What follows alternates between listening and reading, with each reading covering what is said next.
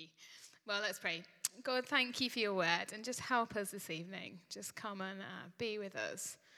Be present with us as we think, as we listen. And would you speak? Amen. So we're starting this series in 1 Samuel, and it's in the Old Testament, as we've seen. It comes at a time when there's great political turmoil. The end of Judges, the book of Judges, finishes by saying this: "In those days, Israel had no king. Everyone did as they saw fit." And it's at this point in history that we have the start of 1 Samuel.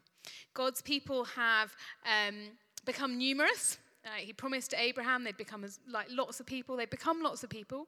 They've made it into the promised land, but they're not really living under the kingship of God, and their own sort of ruling system is in a bit of a mess. And into this point in history, we hear about the lives of Samuel and David, and that's what we're going to be focusing on as we go through 1 Samuel. Now, it is an amazing book, and it contains in it quite a lot of different kinds of literature. So there's poetry, there's prophecy, there's military records, there's political treaties in it, governmental records, things like that. But the big bulk of it is narrative, it's story. There are family stories of births, marriages and deaths, of love and hate, of rivalry, of violence and rape, of friendship and loyalty. There are stories that centre on women, there are stories that centre on men. There are stories that have a focus on the young and those that have a focus on the aged. There are stories that come from the town and stories that come from the countryside. It's an amazing collection, and there's a rich depth of story.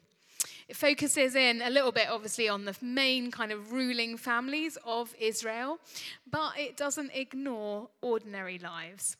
And in many ways, the writers end up pointing out just how very ordinary the ruling people are.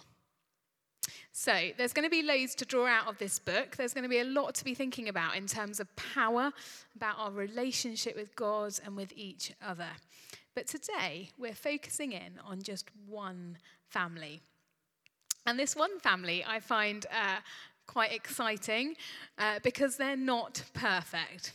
Now, we've just not too long away from the Christmas period, and I don't know if you spent Christmas with friends who are your family or with your actual blood family or how you spent Christmas, but when you look on social media, people put up the most beautiful images, don't they? I've done it myself. Everyone's smiling around a table. Everyone's harmoniously playing that board game.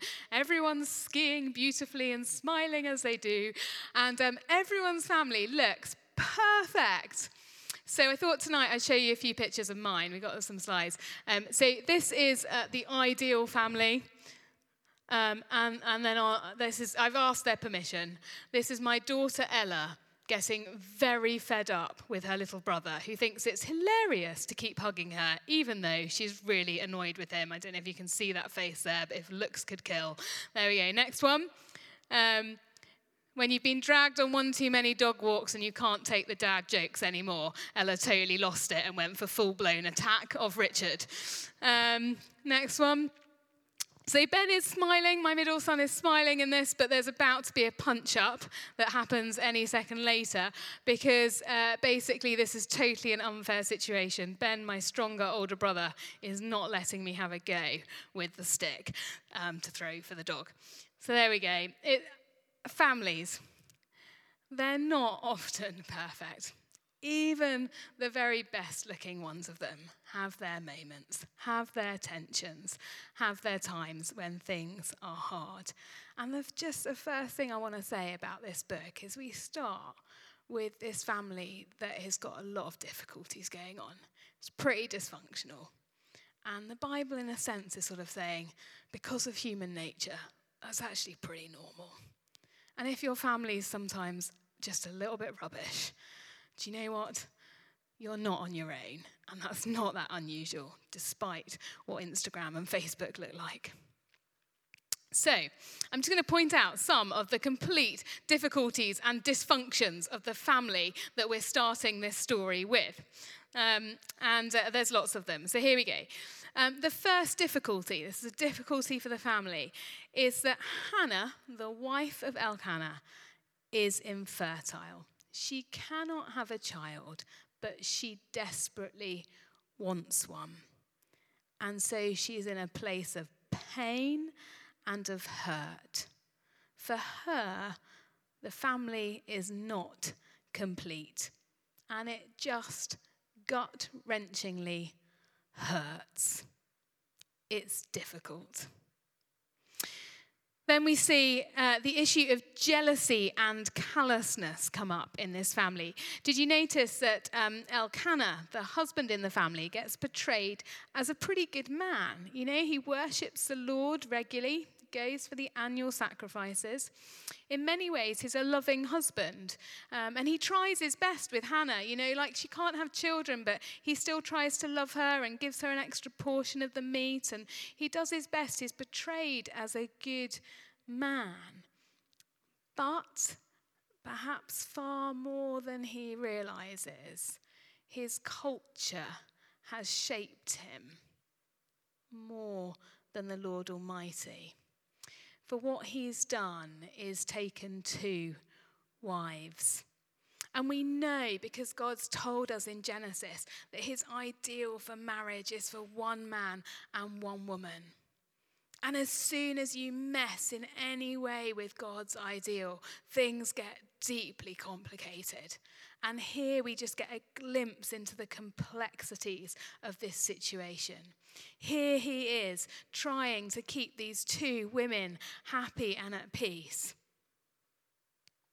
And yet we meet Peninnah, the one who can have children, yet perhaps feels slightly less loved than probably the first wife, Hannah.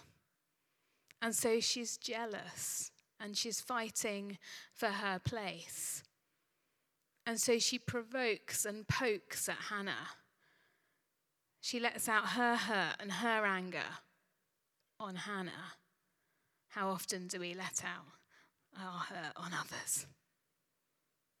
And it's complex and it's difficult. And in a way, you can feel sympathy for all the different characters in this situation because it's just difficult.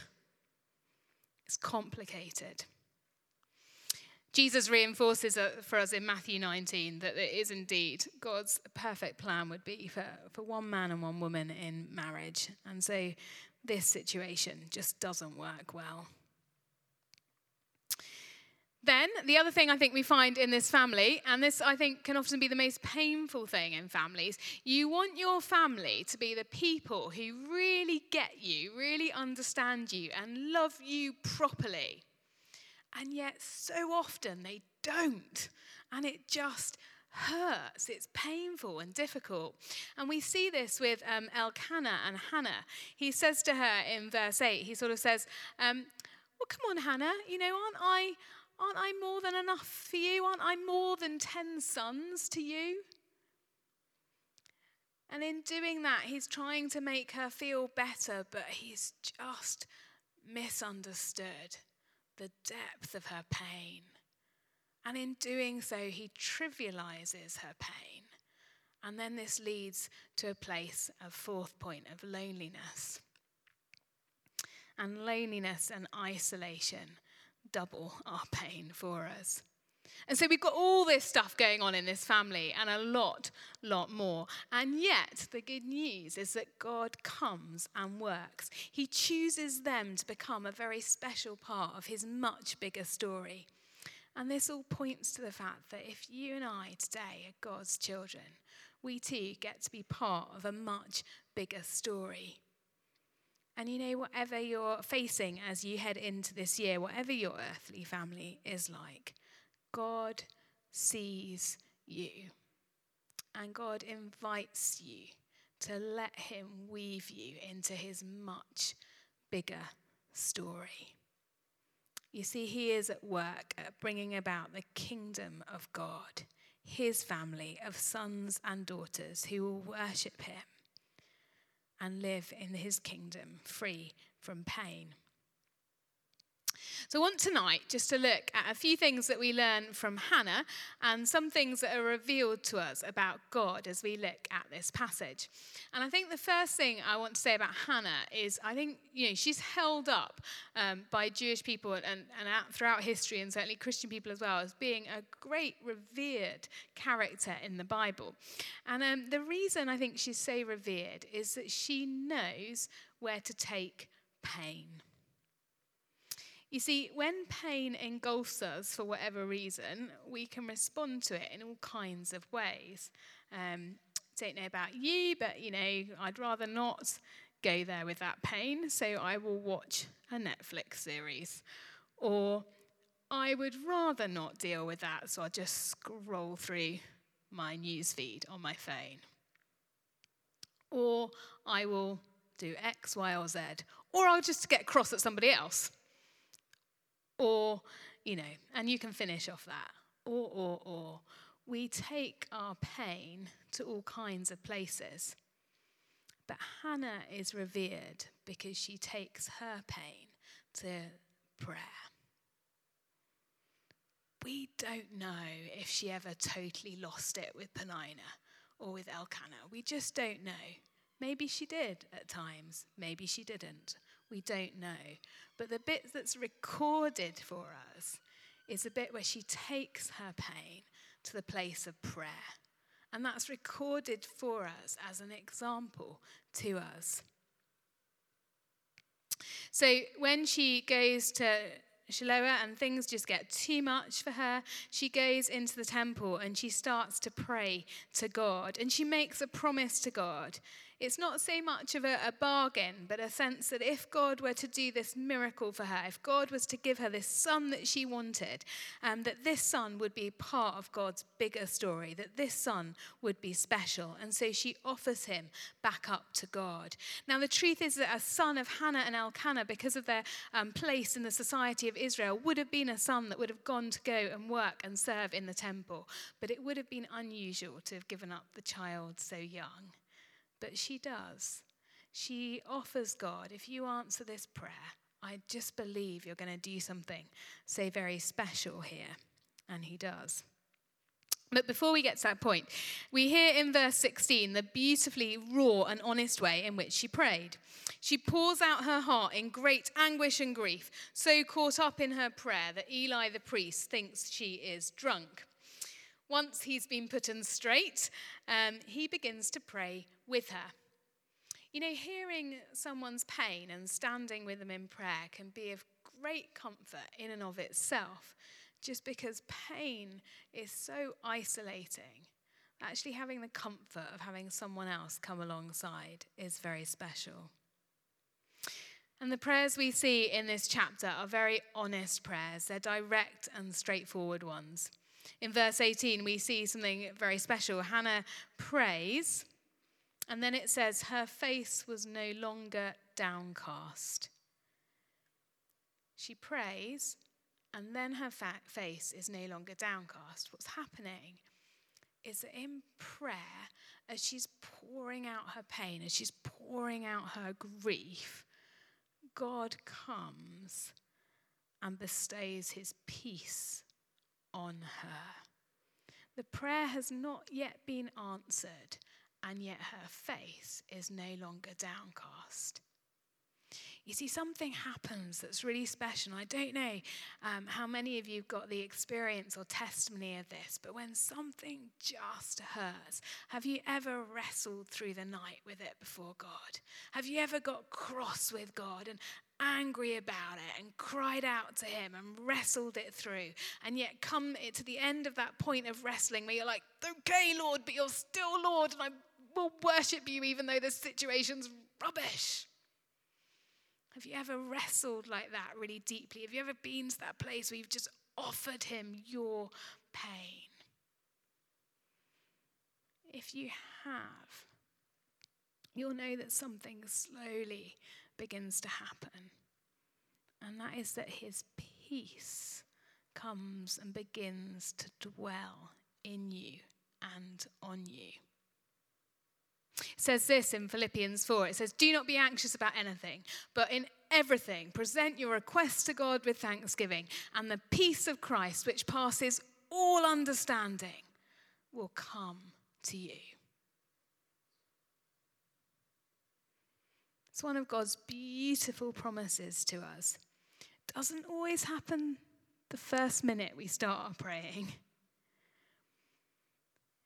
It sometimes means we have to pray about the same thing over and over again. But as we surrender our pain to him and we give it over to him, he bestows peace upon us. And we see something of that beginning to happen for Hannah. So, we learn from Hannah that she takes her pain to a place of prayer. The second thing we learn from Hannah is that she knows something of the God that she is praying to. It's important to know who it is we're praying to. And she prays out, Lord Almighty. And actually, it's the first time that those two words, Lord and Almighty, are put together. She knows that the God is the Lord of the universe, but he's a mighty God. He's all-powerful. And so she knows, she's got to know the God that she's praying to. She knows enough about God to know that he's caring, because she trusts that he is going to be as concerned about her as he is with the whole nation of Israel. So much so that she can pour out her pain to him. Hannah has confidence to approach God in prayer, but also has reverence as she prays. She knows she's praying to a holy God. So what do we learn about God through his dealings with Hannah? Well, Hannah's prayer does get answered. She gives birth to a son. There were many women in Israel at that time who no doubt prayed a similar prayer. And prayer wasn't answered. We will all know people who've travelled with that pain, and perhaps ourselves. And so I just want to encourage us as we look at this passage, and particularly as we look at it in small groups, just to be very gentle with one another. It's a difficult passage. It's deeply painful. There's all kinds of reasons why we might not have a child and would have wanted one. There may be others amongst us who've never wanted children. That's not a desire that we have or carry, that God's given us. And we must be very careful not to presume upon each other. But when we see pain in one another, we're not to be like Penina or Elkanah and trivialize it. We're instead called to stand alongside one another, like Eli, to stand alongside and pray with. On Thursday, I was set aside the afternoon to write my sermon. I ended up having an interesting time. I ended up sitting with someone who was showing the first signs of going through a miscarriage. And we wept. And it was pretty horrible. It wasn't very nice.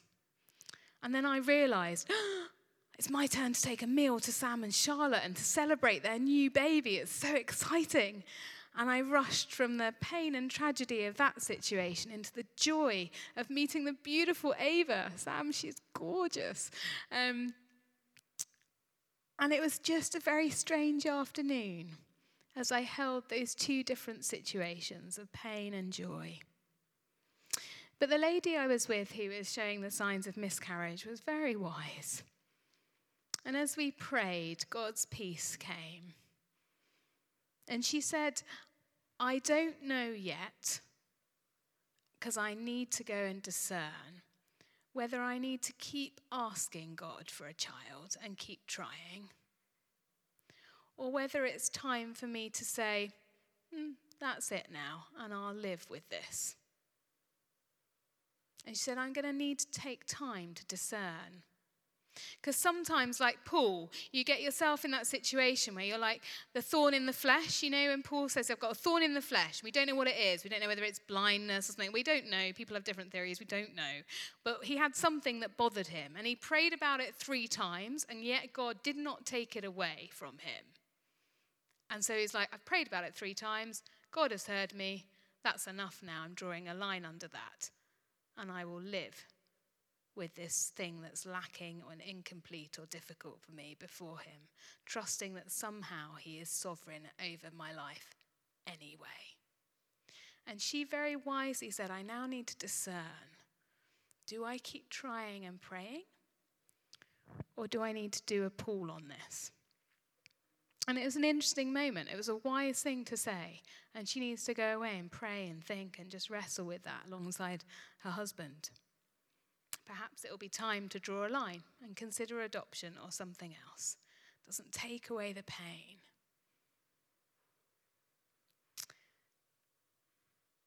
But the degree to which we are able to take our pain to God is the degree to which we will experience his peace coming as we trust the Lord Almighty to work in us and through us. And we learn so much about God in this passage. The fact that this passage is even in our Bible tells us something about God. It tells us that he knows and that he does care, and that this pain and these pains we go through, whatever they are very real and very significant. But it tells us more than that too. It tells us that he is at work in bringing about his kingdom, which will eventually be pain-free. His kingdom will be free from all the malfunctions that are the result of living in a fallen creation. Because God does remember his people, and he is sovereignly at work. We learn in this passage, and flipping over into chapter 2, just how much God is working to bring about his kingdom. Now, just very quickly, we were chatting upstairs before the service, a few of us, and we were realizing just how many women there were in the Bible who were basically told they couldn't have children and were barren, and yet God opened their womb. Have you noticed this? So right at the beginning of the Bible, we've got Sarah and Abraham. Then we've got Rebecca and Rachel. Then Ruth. Now Hannah. We flip to the New Testament. Well, Mary hasn't even had a chance yet, but, she gets one. Elizabeth. Have you noticed this crazy pattern of how many there are? Well, why? Why is that?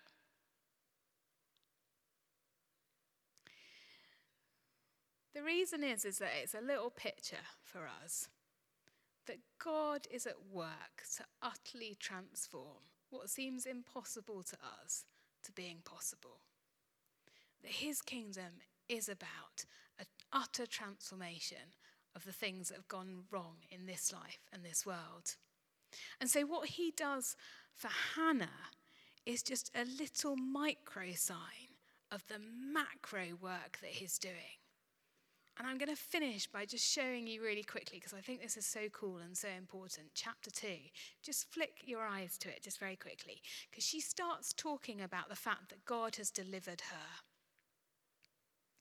And she's talking about the fact that God, yes, he's given her a child, but when you start reading that passage and she's talking about the deliverance, it doesn't really mention much about the fact that she's become a mum.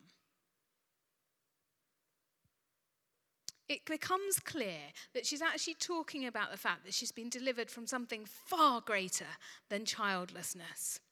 It's a deliverance on a grander scale. Yes, she's been blessed by God by having the son. Wonderful. But actually, in this picture of her having the son, she realizes that God is doing something much bigger for his people. That there's a macro transformation that God is about. And as you have a look through chapter 2, you'll see the hungry are well fed. He'll exhort the humble. God will lift up the needy. God will make alive the dead. That means God will resurrect.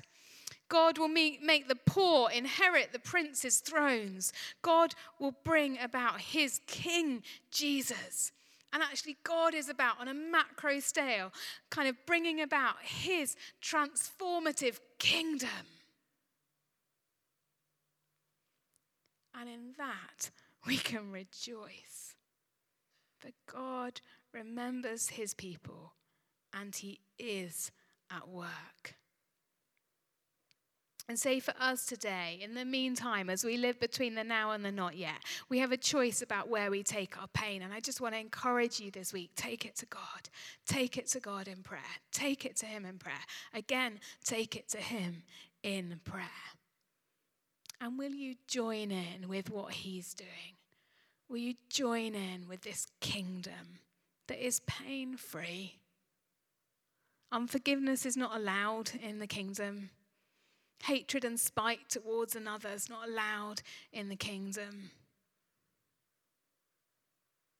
Hungry people, not allowed in the kingdom. They're going to be well fed.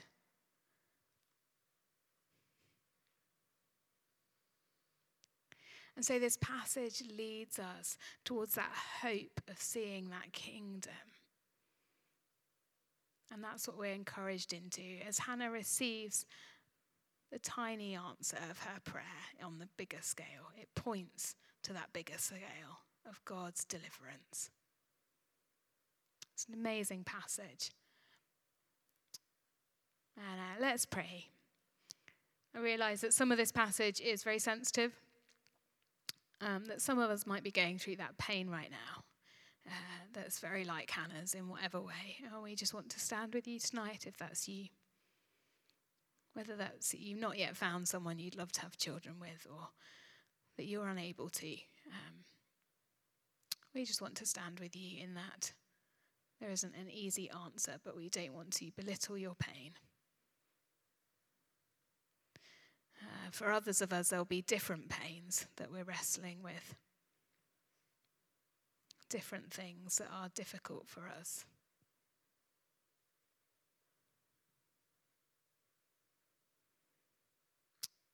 Father, we just come before you. Graciously help us to be the people that pour out our pain to you, that take it to you. So we don't take it out on others, that we don't numb it or deny it, but that we take it to you in prayer.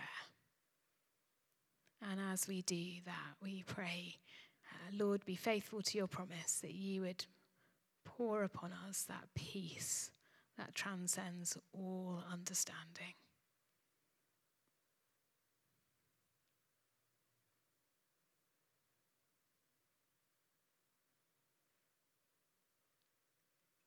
And help us to catch a glimpse, like Hannah did, of that bigger work of deliverance, your bigger story that you're calling us to be part of, that you're weaving us into. May that give us much hope and excitement this week. That any momentary troubles will pale into insignificant compared with the great things you are doing.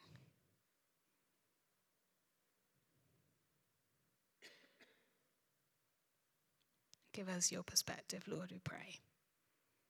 Amen.